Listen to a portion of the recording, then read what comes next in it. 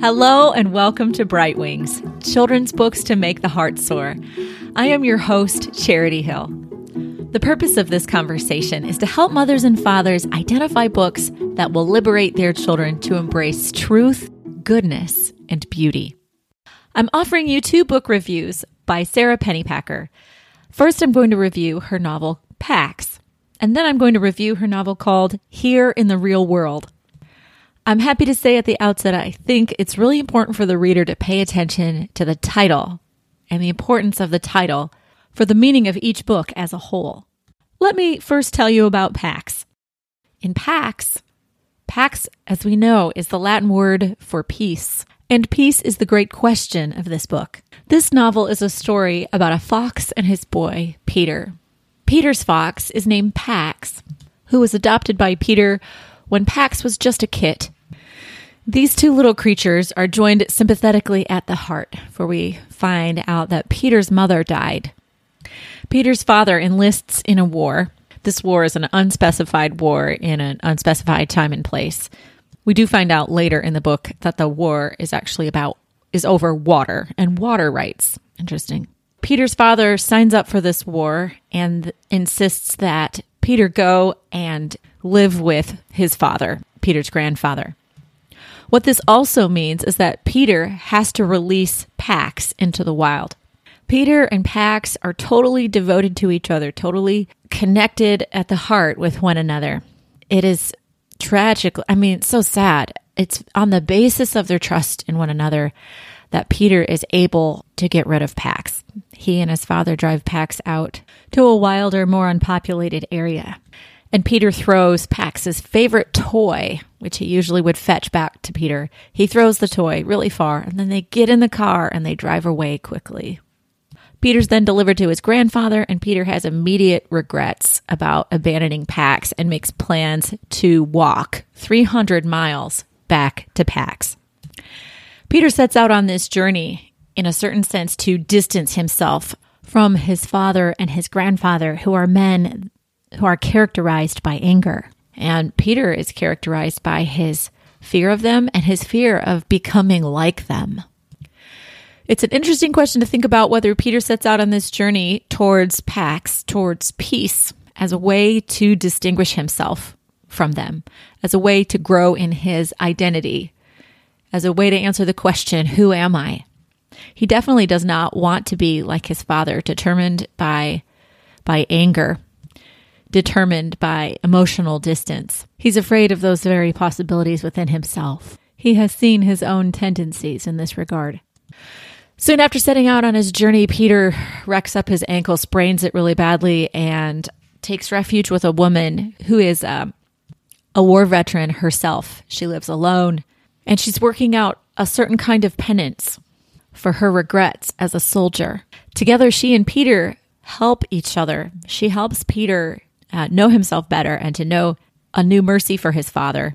And at the same time, she helps strengthen him physically and emotionally. She feeds him, of course, and cares for his ankle and helps him get on the road to healing. This veteran's name is Vola. Do you know what Vola means, folks? I'm going to roll with the Latin definition, since Pennypacker named the book Pax, and that's from Latin. I went from the Latin definition for Vola, and that means, similar to French and Spanish, it means fly, as in to fly through the air. Surely Pennypacker was not being ironic, since Vola has a peg leg, a missing leg. What does she as a character have to do with flying? She certainly helps Peter learn to fly, again, in a certain sense. She helps him grapple with meaning. She helps him grapple with suffering. Perhaps Pennypacker names Vola because she has carved some enormous puppets, one of which is a bird modeled on Sinbad's escape from the roque's nest. A powerful bird involved within a story of escape back home. And yet it is Peter who teaches her that she still has something to offer the world. He helps her to see that she is a teacher. And all along, you can see the beautiful Socratic method she has of asking him questions and awaiting his response. The novel Pax switches between Peter's perspective and his conversations, especially with Vola, to Pax's thoughts and experiences and his fox conversations and perceptions with a vixen named Bristle. The longer Pax lives in the wild, the more wild he becomes. He adapts very quickly, and he forms a new community with Bristle and Bristle's little brother. The book is worthy of praise for the way it grapples with the question, who am I? Peter really grapples with where have I come from, especially in terms of his mother and his father and his grandfather. He really grapples with how does his origin affect him. And he also grapples deeply with, especially with the help of Vola, the choice of what good must I do, and with the effect that that moral choice is going to have on his character. Those are some things I really appreciated about the novel. The setting is pretty hazy. It's not well defined. You don't know the time and place in which it's really happening. It seems a little dystopian, a little gray. And though it's possible to see it as an anti-war book, that humans always destroy everything, and what we really need is to let nature alone, it's possible to read it like that. I didn't actually find war to be a really important feature of the book. We hear that war is coming, but it's just part of the atmosphere. It's part of the background at this point. In general, I think Pennypacker is asking the reader to renounce violence. I believe Pennypacker has some love for Buddhism, and in Buddhism, I think there is the assumption that life is suffering. And we feel this existential pain in Peter, and Pax feels it in Peter's loss of his mother, and in Peter's unhappiness from time to time. Pax tries to comfort Peter, we hear in these different flashbacks. At the end of the novel, Peter lets Pax go. And he lets Pax go with the same way that he, in the beginning, tricked Pax into leaving Peter. He throws the toy, a toy soldier in fact, he throws a toy soldier away from him so that Pax will go and chase it, and so that Pax will return to Bristle and Bristle's brother, her brother Runt. So perhaps Pennypacker is also proposing that it is better to suffer evil than to commit it. And though it hurts Peter to let Pax go after so much, he does. I was telling my 13-year-old daughter about this book, wondering if she would be interested in reading it because I wanted her perspective. So I was telling her about it, just about as I have you. And she says, it sounds like it's an emotionally conflicted book. I took notes, by the way. She says, it sounds like it's an emotionally conflicted book. How are you supposed to know whether he did the right thing or not when he does the same thing at the end of the story that he did in the beginning?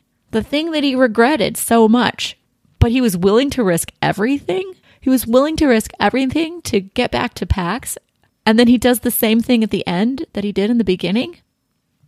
And it's funny to hear her repeat back to me a summary, an emotional summary of what I felt as I was reading the book. So it's true, you do feel very uncertain about the ending, and all along you feel very emotionally conflicted about all of the difficult situation that the boy is confronting. In the end, I feel like the book is a big open question that isn't quite answered at the end.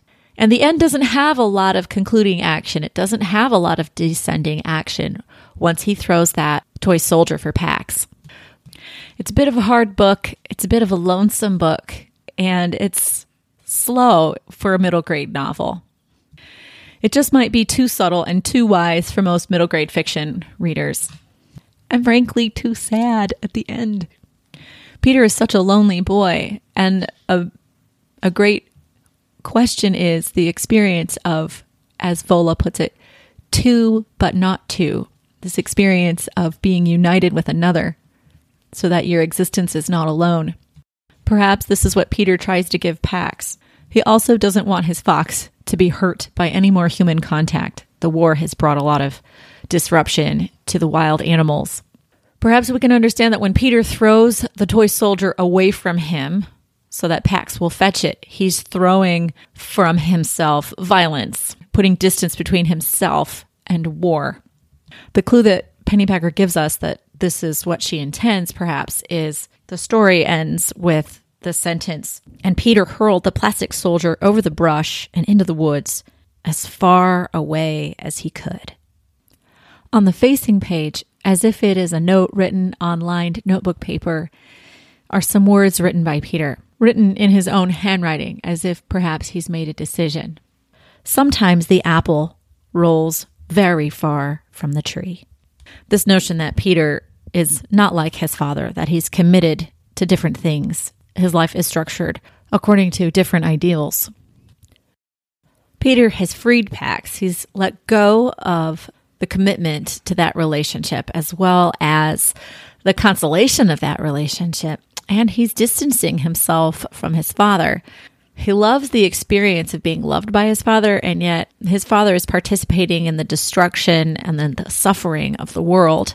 And he can see that in the effects of war on Pax, the effects that his father has had on him and Pax, and then the effects that his father and his father's war has had on the natural world. When Peter throws away the toy soldier, and when we see the note that the apple does sometimes fall far from the tree, we think, well, Peter has made a decision, but I guess now he's just all alone? Is that what we're left with? That does seem to be the question that hangs over the end of the book. Altogether, Pax is a good book. It's not a harmful book. It's a book I would let my children read. It asks some very good questions. It asks some hard questions. But I think it's a tough sell because of its ending. You know what, though? If your child reads it and finds it a book worth reading, I would love to know about it. And if you do like it, just to give you a heads up, just announced on September 7th, 2021 is a sequel to Pax. It's called Pax Journey Home, and it takes place a year after Peter and Pax separate. The good news is it sounds like a reunion book.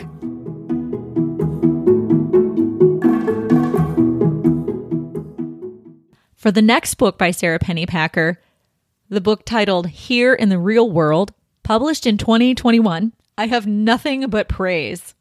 Pretty unlimited praise. I loved this book. I want everybody to read this book. Some reviewers said it's a book for introverts, dreamers, and misfits. I think that's totally bogus. It's a book for any young person who has hope. It's a book for any young person who is fighting cynicism. It's a book for any young person who is confronted by the darkness of the world and the troubles of the world and hopes for something better.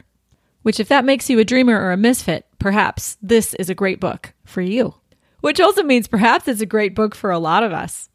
So let's talk about Here in the Real World. One of the things that I loved about it is that the main character, Ware, I know, odd name, W-A-R-E, goes through so much growth. I think Pennypacker wants to give us a clue as to the meaning of this story, precisely in naming Ware the way she does. So I had an idea this might be going on, so I looked up Ware in the Merriam-Webster dictionary. The most interesting definition of Ware that might apply to this book is as an adjective in an archaic use of the word. Ware means to be aware, to be conscious, to be wary, and to be vigilant. I think Pennypacker named this character this way on purpose. I think it's more than just a cool name. I think it's very intentional. Because Ware is a more than usually sensitive kid. He's highly aware of people and their responses to him. He's highly aware of his environment and highly sensitive to it. He notices detail. He notices what people say and how they respond to him.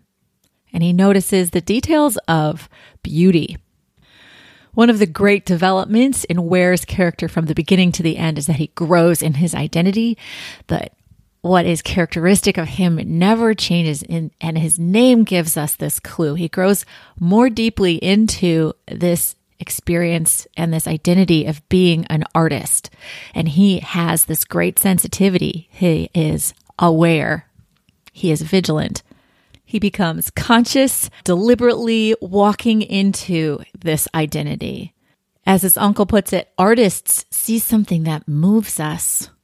We need to take it in, make it part of ourselves, and then give it back to the world translated in a way the world can see it too.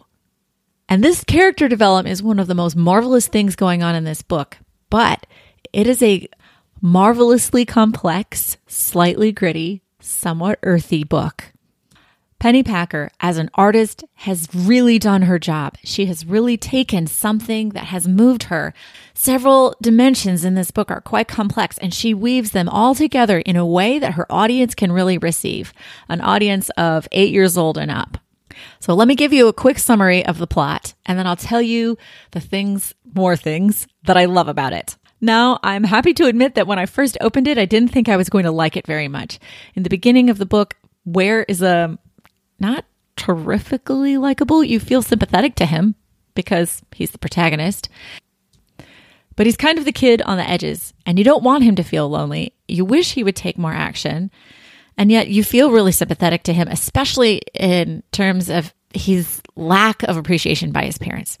His parents don't really see him. They don't appreciate him, and they don't affirm him. And in fact, he thinks that they would like him better if he were basically someone else, if he was very different from how he is.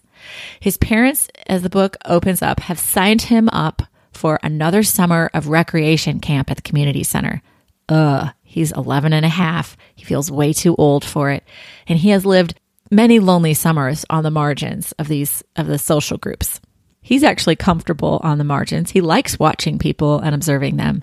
His parents want him to live a more engaged social life in herds of kids laughing and playing sort of rowdy wrestling. His parents' plan is to work all summer. Their plan is to buy their house by the end of the summer. His parents are both overprotective and absent.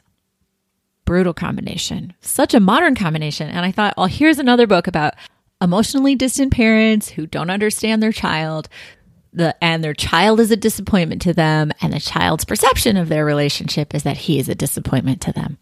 Haven't we already read that book before? Can it really end up being a meaningful book at nearly 300 pages? Yes, absolutely yes, and it's full of action. Despite the fact that I said that he kind of becomes an artist, don't let that put you off. It's not slow or sentimental.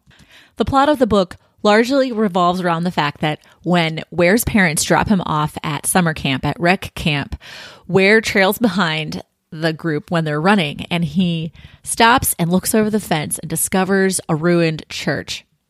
We're always hearing Ware's narrated thoughts, and he says someone laid siege to the church. So he goes over the fence. Ware loves the Middle Ages, has done a report on the Middle Ages, which went underappreciated by his mother. And he thinks that the church looks like a medieval castle. It has a tower, a watchtower. It's really a bell tower. And he discovers that someone else has fallen in love with this same site, a girl named Jolene. She's a scrappy, gritty thing. Wonderful. And she is gardening on this property. Jolene is an expert in things that Ware doesn't know that much about. She's very wise in ways that Ware isn't. Over the course of the book, we find out that Jolene was left by her mother. Her mother brought a garbage bag full of possessions to the aunt's house and left Jolene with his aunt, who was a bit of a hard drinker and fairly unkind to Jolene. Jolene has been wounded, and she's quite confident in her cynicism. All along, Ware is asking the questions of a boy who is sensitive to reality. He's asking the questions, who am I? Where have I come from? Where am I going? What good must I do? And he's looking for a guide to help him answer these questions. One of the things that he loves is the Middle Ages, and he's very interested in the knightly code, the code of chivalry. Let me give you a quote that shows how this book acknowledges that our young people are looking for a great proposal. He says, sometimes he wished he lived back in the Middle Ages. Things were a lot simpler then anyway, especially if you were a knight. Knights had a rule book, their code of chivalry. That covered everything. Thou shalt always do this, thou shalt never be that. If you were a knight, you knew where you stood. Too often, Ware wasn't even sure he was standing. Sometimes he felt as if he was wafting, in fact, a little drifty. His mother, like the knights, operated from a clear code, and she was always trying to share it with him. If you aren't thinking 3 steps ahead, she would say, for example, you're already 4 steps behind. The trouble was, Ware hadn't the faintest clue how to unravel an advice puzzle like that. His father lived by a code also made up of sports sayings. It was equally undecipherable. Jolene, the girl who loves gardening, the girl who's building a garden in the midst of rubble, is also wondering where she comes from and where she's going.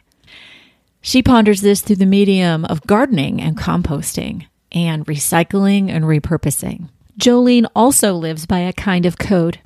One of her principles is that everything was something else before and will be something else after. When she's telling Ware about something and he says, well, that isn't fair, and this happens a few times, she proposes cynicism. She says, I keep forgetting, we're in Magic Fairness Land. And then she frowns a clowny sad face and smacks her forehead again. Oh no, darn. Still here in the real world. Ware felt a growl, an actual growl, rumble in his chest. Why do you even care? So what if I live in Magic Fairness Land? Jolene cut off another stalk with a savage slice. You're not a realist. You want things to be magically what they're not. You have to be a realist to survive in this world. Ware shifted uncomfortably. What do you mean, survive? Make it through. Life. Life's going to crush you if you don't see it coming. Ware looked around. It didn't help that he was surrounded by flattened playground equipment. This lot hadn't seen it coming. What should I do? Open your eyes. Look out for life. Coming to crush you. And yet it is Ware's nightly code that gives Jolene reason to hope, reason to see the world more deeply, more like Ware does, which is to say, more deeply than her cynicism allows. Number 5 in the knight's code was, thou shalt persevere to the end in any enterprise begun. And so when the city is going to come and level the lot and sell it, Ware makes Jolene a promise. He promises her to save the lot. Later he says, that thing you say about me living in Magic Fairness Land, you're wrong. I mean, you're right. I don't think you should just take it when bad things happen. But I don't want things to be magically what they're not. I want them to be what they could be. And somebody has to want that, or nothing bad will ever get better. And so Ware enacts one of the rules in the Code of Chivalry. Thou shalt do battle against unfairness whenever faced with it. Thou shalt be always the champion of the right and the good. But what can 2 or 3 kids do against large systems set in motion? What does heroism look like in the real world? Is cynicism smarter or wiser? What kind of code is the best guide for us to help us find meaning as we grow? Something that's so delightful about this book is that it's postmodern in a certain sense. It's post-Christian, but it still acknowledges the deep roots of Western Christianity and our need to connect with them. I think this is psychologically really healthy. The church/castle that they are spending their summer protecting and repurposing is in a state of ruin. And yet some of the metaphors from this are just so rich. So Ware is very interested in this immersive baptism tank, how it is he calls it a do-over tub. And he's very interested in the process of baptism and what it could do for him. He wants to be made new, and he wants to become someone that his parents appreciate. He wants to be, quote unquote, normal. When he and Jolene make a moat and fill it with water, he kind of baptizes himself and he kind of begs, make me normal. So interesting.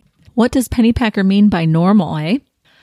At another point under some rubble, Ware finds a sandwich board, and on it, spelled out in black plastic letters on both sides of the sign, was the message, be not afraid. Ware carries the sign over to Jolene's garden and plants it beside her papayas. Be not afraid, Jolene. Perhaps underneath Jolene's cynicism is fear of disappointment.